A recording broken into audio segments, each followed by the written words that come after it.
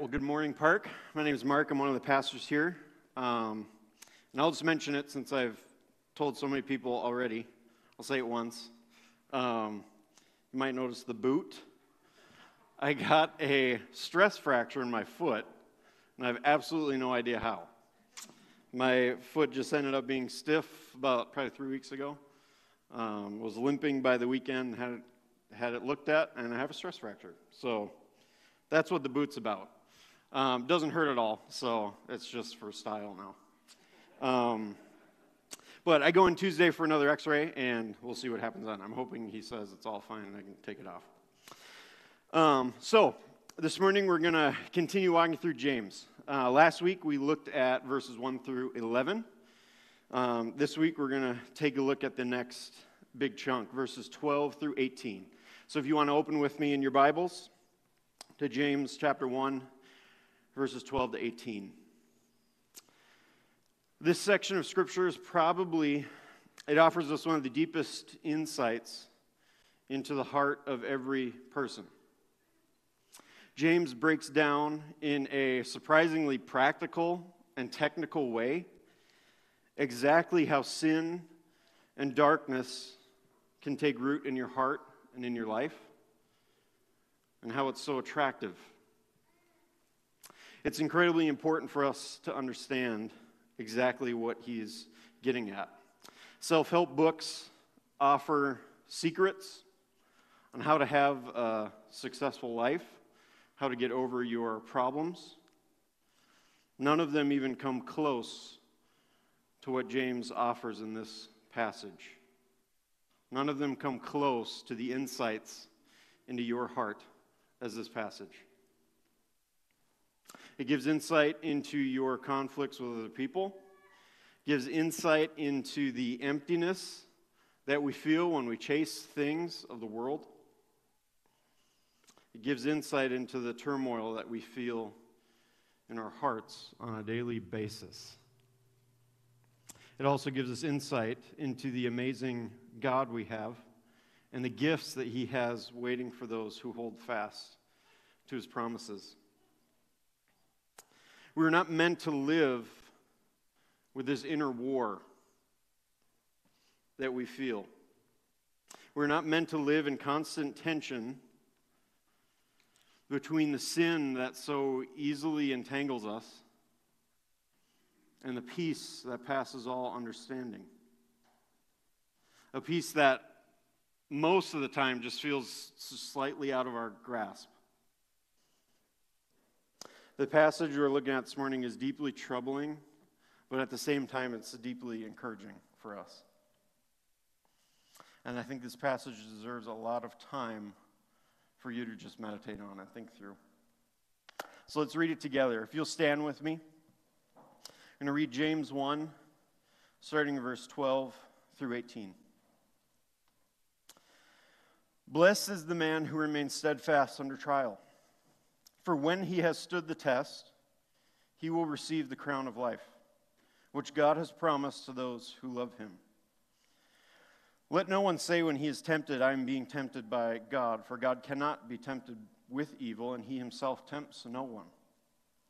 But each person is tempted when he is lured and enticed by his own desire. And then desire, when it has conceived, gives birth to sin. And sin, when it is fully grown, brings forth death. Do not be deceived, my beloved brothers. Every good gift and every perfect gift is from above, coming down from the Father of lights, with whom there is no variation or shadow due to change. Of his own will he brought us forth by the word of truth, that we should be a kind of first fruits of his creatures. Let's pray together.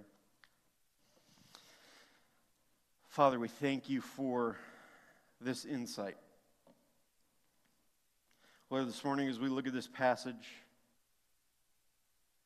help us to think deeply about how sin works in our hearts and in our lives. Help us to use this passage to fight it. Help us to use this passage to look to you, the author and perfecter of our faith. In Jesus' name, amen. You can have a seat. So verse 12 has a couple things that we really need to understand. And if you were reading this all in one sitting, we do it spread out once a week. If you're doing this all in one sitting, verse 12 would immediately bring to mind verses 2, 3, and 4 that were just a few paragraphs before. So let's look at verse 12 again. Blessed is the man who remains steadfast under trial, for when he has stood the test, he will receive the crown of life, which God has promised to those who love him. It should automatically make you think of verses 2 through 4, which are so similar. Count it all joy, my brothers, when you meet trials of various kinds. For you know that the testing of your faith produces steadfastness. And let steadfastness have its full effect, that you may be perfect and complete, lacking in nothing. Blessed are you when you may remain steadfast, because there's a reason that he gives. You don't just do this for the sake of doing it. There's a reward waiting for you if you make it through. A crown of life. And look at 2 through 4 again. Count it all joy, brothers and sisters, when you meet trials of various kinds, for you know that the testing of your faith produces steadfastness. So do you see the connection between those two? Count it joy. Blessed are you when you encounter trials. Your attitude should be that trials and tests are a good thing. Count it joy. Blessed are you. Now we need to put a couple things together in order to get why.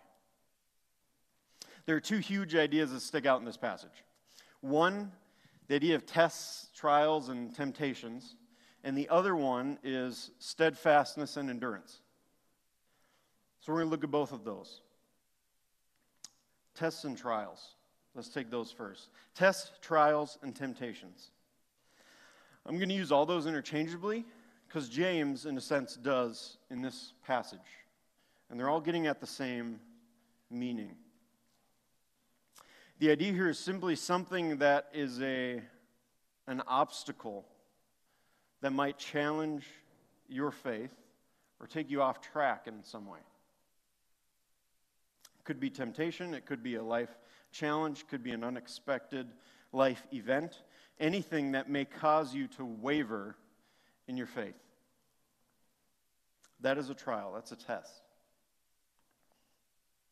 Now there's one other element here, and our word test is a perfect word because it carries the same meaning. The testing is meant to prove something. It's meant to produce something.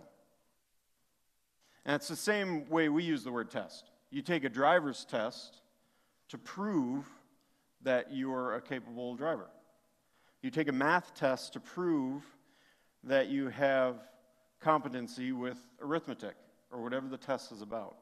The purpose of the test is a proving or a producing. Andrew last week said it perfectly. It's producing something in you that you cannot produce on your own. That's the idea of the test. So that's tests and trials. Steadfastness and endurance. Again, interchangeable. They're meaning the same thing. They could be translated the same. Now, this really is kind of interesting to me. If you look at verse 3 and at verse 12, steadfastness is both what the test produces in you, and it's what you need to pass the test. Verse 3, for you know that the testing of your faith produces steadfastness. Verse 12, blessed is the man who remains steadfast under trial. For when he has stood the test, he will receive the crown of life. You can see how it almost would create a snowball effect. The more you pass the test, the more you get of what helps you pass the test. And presumably you can then pass harder tests, which would then produce in you more steadfastness and endurance. It just maybe is uncomfortable that those tests are trials. Count it joy when you encounter tests of your faith. Steadfastness sounds like kind of a lame reward, though, doesn't it? That's not what I would pick. It's one of those moments in the Bible where you have to let the Bible inform what you think about the world and change how you perceive things. Steadfastness is not at the top of the list of characteristics or things that the world treasures. But look at what James says about it. Let steadfastness have its full effect. This is verse 4. That you may be perfect and complete, lacking in nothing.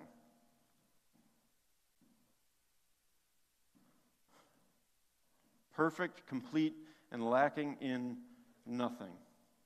That's what I want. I'll take that. Then you let steadfastness and patience reign in your life through trials and testing. What a gift. And what an award for passing a test. So putting all those thoughts together, why should we count trials as joy and be blessed for going through them? Write this down. Here's the one idea for this entire morning. Tests and trials are an opportunity for you to prove your faith. The theme of proving and evidencing your faith is what saturates the book of James. And he jumps right into it here. Tests and trials are an opportunity for you to prove your faith. Blessed are you when trials come. Count it joy when things get hard.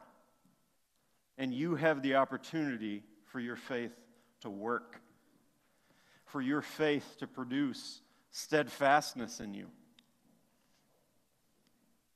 It's not a time to get depressed or shrink back or blame others. It's a time for you to prove once again who your King is and that your faith is real.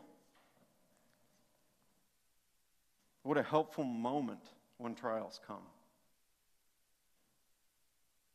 What a boost to your faith. We don't always pass them.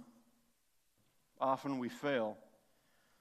But I guarantee you will always have the opportunity. Life is just one series of trials after the other. For when you have stood the test, you will receive the crown of life, which God has promised to those who love him. Count it joy when you experience trials. James now shifts focus, and he gives us insight into temptations, which is another form of trial. And we get this amazing glimpse into the heart of humanity. Verse 13. Let no one say when he is tempted, I am being tempted by God. For God cannot be tempted with evil, and he himself tempts no one. So let's stop here for a second. I think James maybe sensed where some people would go. So he cuts them off. Don't blame God for the tests, trials, and temptations in your life. James moves on to tell us where the temptations come from. And here's where we get the insight. Here's the root of sin. Here is the root of your relational conflicts. Here is the root of everything wrong in your life. And that's not an overstatement. Verse 14. Each person is tempted when he is lured and enticed by his own desires.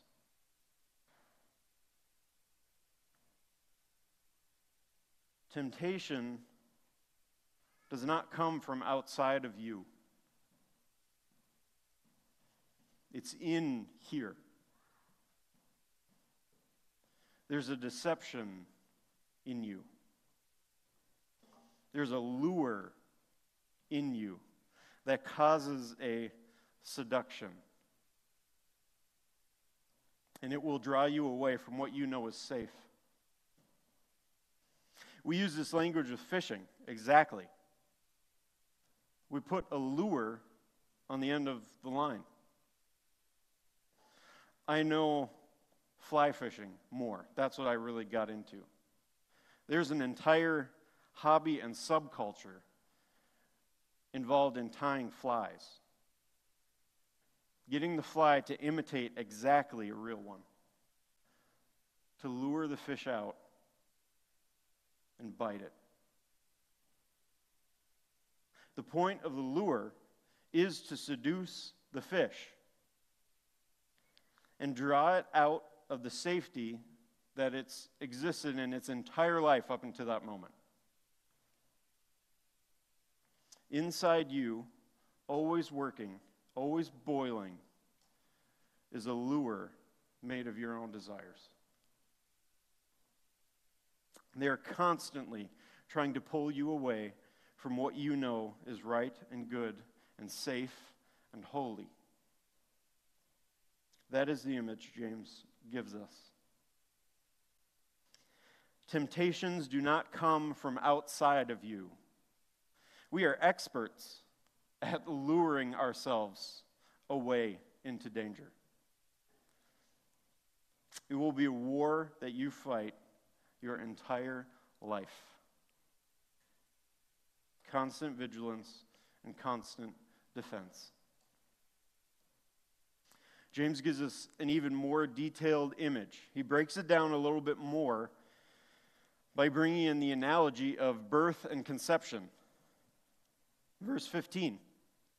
Then, desire, when it has conceived, gives birth to sin. And sin, when it is fully grown, brings forth death. So when you give in to that lure that has been created by your own desires, and you go for it, you take the bait, there's a conception that happens. And it's interesting that it goes straight from conception to birth. Desire, when it has conceived, gives birth to sin. Almost as if conception and birth are immediate. And when that sin grows, it brings forth death. There's a number of things that we can learn about our sin here. And we're just going to talk about a few. Here's one. It must be cut off at the lure. Here's how you fight. The moment that the battle is won is at the lure. Don't go for the bait. It seems that once you bite the lure, it starts a domino effect that leads to death. The point to attack and remain steadfast is to not go for the lure that's created by your own desires.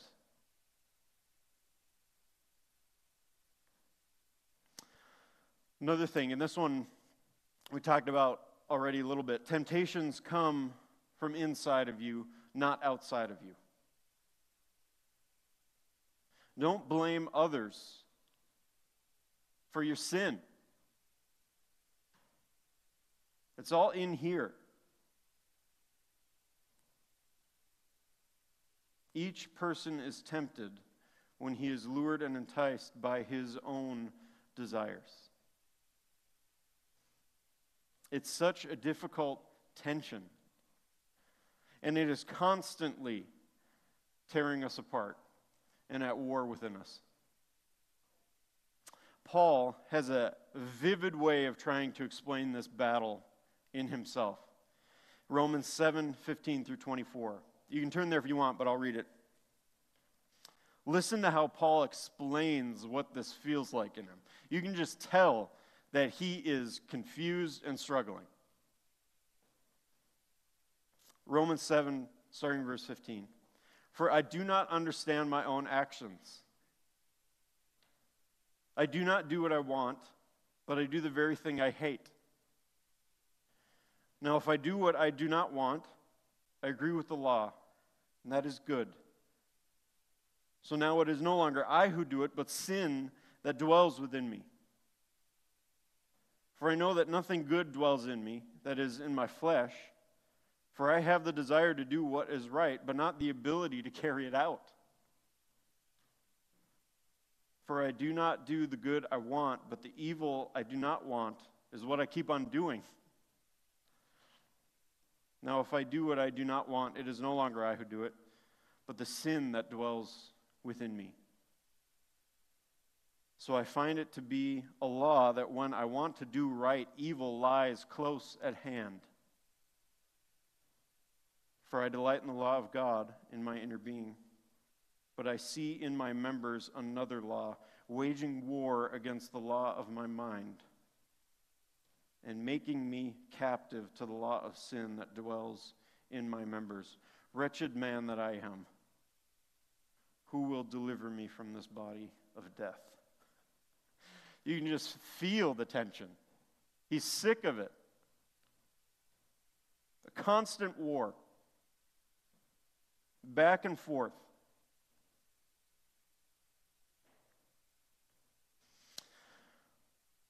Another thought. Do not nurture your sin and temptation.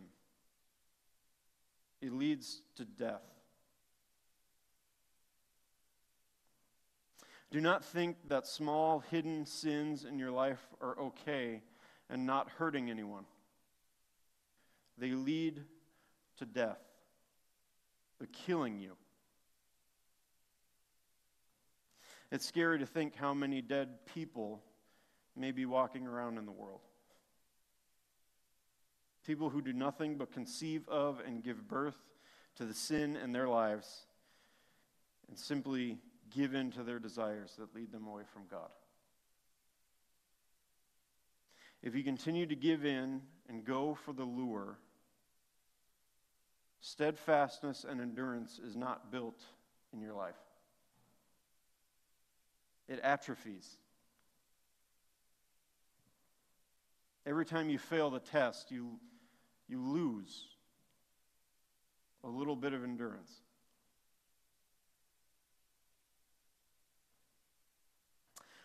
Now here's some good news.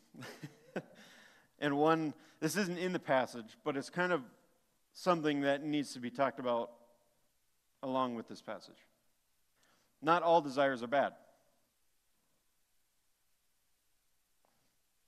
We have many good desires that we ought to lose ourselves in and pursue with abandon. Not all desires are bad. How do we know the difference? I would put to you that saturating yourself in God's Word and the study of His character and how He acts in Scripture is how you tell the difference. Psalm 37:4. Delight yourself in the Lord, and he will give you the desires of your heart. Delight yourself in the Lord. When you delight in something, typically you devote yourself to it, to understanding it, to treasuring it. Delighting myself in my wife, Jen, means I spend time with her. I learn more about her, the way she thinks, what she enjoys, what she likes. Delighting in her means I joyfully learn and memorize who she is and how she acts. I learn as much about her as I can so that I can serve her and love her better. That's what it is to delight. You pour yourself into it. And it is no different with God. To delight yourself in God is to learn as much about Him and spend as much time with Him as you possibly can. And the best way to delight in God is to dive into His Word. On every page, you can glean amazing insights into who He is, how He acts, what His character is, what He's doing. What does He treasure? What does He cherish? What does He hate? What grieves Him? This is how you develop a relationship. He already knows everything about you, but you have quite a ways to go to learn everything about Him. That's how you delight yourself in Him. So, delight yourself in the Lord, and He will give you the desires of your heart. There's two ways to read this. Delight yourself in God, and He will give you what you want. There are times when that happens. But here's another way to read it. Delight yourself in God, and He will put desires in your heart. He will give you desires. He will implant desires in you that were not there before. And those desires are to be pursued without restraint. The time we see this most clearly is if we were not a believer and then we became a believer. At that moment, all of a sudden, you want to do what you didn't want to do before. You want to love people. You want to show grace. You want to forgive. You want to read your Bible. Before, you didn't care about those things. God implants those desires in your heart. And that change is a big thing. Don't overlook that.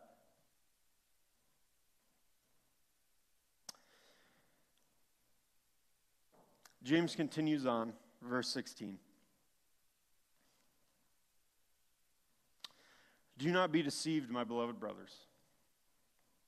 Every good gift and every perfect gift is from above, coming down from the Father of lights, with whom there is no variation or shadow due to change. Of His own will He brought us forth by the word of truth, that we should be a kind of first fruits of His creatures. James moves on with something that should bring us directly back to verse 13. The idea that we're deceiving ourselves if we think we're being tempted by God. It does not come from God. Temptations are in you. So what does come from God? The way he said this is kind of interesting, because he could have just said, God gives good gifts. And that would have told us something about God. But the way he says it, he says it in a way that tells us something about good gifts. Good gifts, good things come from God. It's a very small difference, but it changes the tone of it. It changes the meaning slightly. He tells us that it's good things that come from God. And again, this should bring you directly back to verse 13. Evil things do not flow to you from God. Good things do. Good things come from God. He reinforces it by saying that God never changes. Good things come from God, and it will always be this way. It's never going to change. Building up a foundation in you, not to blame God for the temptations and trials in your life. And then James gives us the ultimate example of God's good gift. By his own will, he has brought us back to life through Jesus Christ. The greatest gift of all. That we may be the first fruits, have the first taste of all of creation, of what it means to be truly alive and not dead in our sins. James is going to spend a lot of time on this idea in the weeks ahead. Evidencing your faith through the killing of sin in your life. Through serving others. And you need to keep this analogy, this pattern that he gave us in your mind. Keep this idea in your head as we go through the whole book. This analogy of how sin takes hold. It enters your life through the enticing and alluring of your own fleshly desires. When you bite that lure, sin is conceived and born. And when that sin is fully grown, it brings forth death. Run from it. Fight it. Flee from it. Or you might be a dead person walking and not even realize it. Sin is not something to play with. It is something to run from with all your might. Getting this insight gives us a tremendous view into our Savior. This is Hebrews 4, verses 14 and 16. Since then we have a great high priest who has passed through the heavens, Jesus, the Son of God. Let us hold fast to our confession.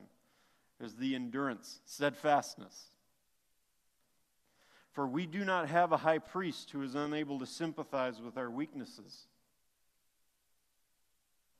but one who in every respect has been tempted as we are, yet without sin. He had the same lures. He had the same testings, but he never took the bait. He had absolute, perfect steadfastness, perfect endurance. And because of that, he has made a way for you. Let us then with confidence draw near to the throne of grace, that we may receive mercy and find grace to help in time of need. Look to him always in your fight against sin in your life. He is the ultimate example of not going for the lure, remaining steadfast. He was the one who did get that snowball effect. The passing of the test produced steadfastness, and his steadfastness helped him pass the test. Here at Park, we have communion every week as a way of reminding us of this amazing gift that we have through Christ. The ultimate example of what it looks like to remain steadfast under your tests and trials. Because he has done this, he's made a way for us to be able to follow him and do it. As the worship team plays the last song here, there's communion cups in your pews. Take those as you feel led. And keep the example of Christ in your mind. The ultimate steadfast one. Let's pray together. Father, we thank you. We thank you for the steadfastness of Christ and what he did for us. And we thank you for this insight into how sin works in our life. Lord, help us to clearly see how we make our own lures, how we spin our own flies to deceive ourselves into wandering away from what we know is holy and safe and good. Lord, help us keep our eyes on Christ and not veer to the lures on either side. Empower us for this. In Jesus' name, amen.